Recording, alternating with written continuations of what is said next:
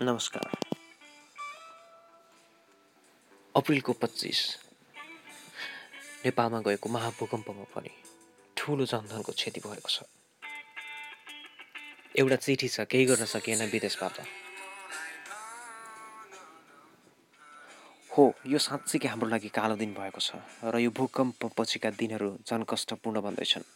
नेपाल आमा र अत्यन्त अकल्पनीय दुर्घटनामा परेर थलिएकी कैयौँ आमा छन्। आमाका सन्तानहरू छिछिएर रोइकराइरहेका छन्। यस्तो लागिरहेछ आमाका अङ्ग अङ्ग छिन्न भिन्न भएका छन्। आमाका सन्तानहरू त्रसित बनेका छन्, पीडामा छटपटाइरहेका छन्। लाग्छ हामी विदेशमा बसेकाहरूमाथि सिङ्गो आकाश खसेको छ, न थाम्न सकिएको छ, न थिचिन सकिएको छ।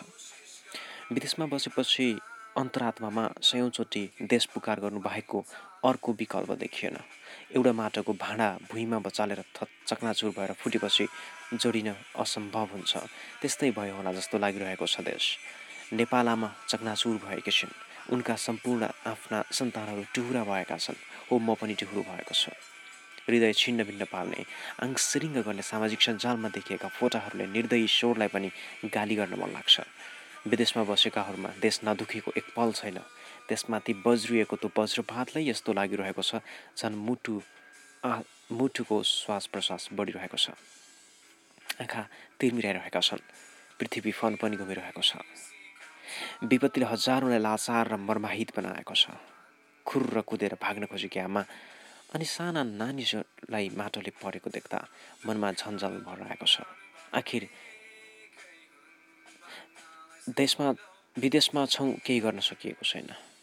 आँसुका कुरा, रुवाईका कुरा, हृदयका कुराहरू कापीमा लेखेर साध्य छैन। जुन घटना नहुनु थियो त्यो भयो। जे देख्नु नपरोस् भन्ने थियो त्यो देखियो।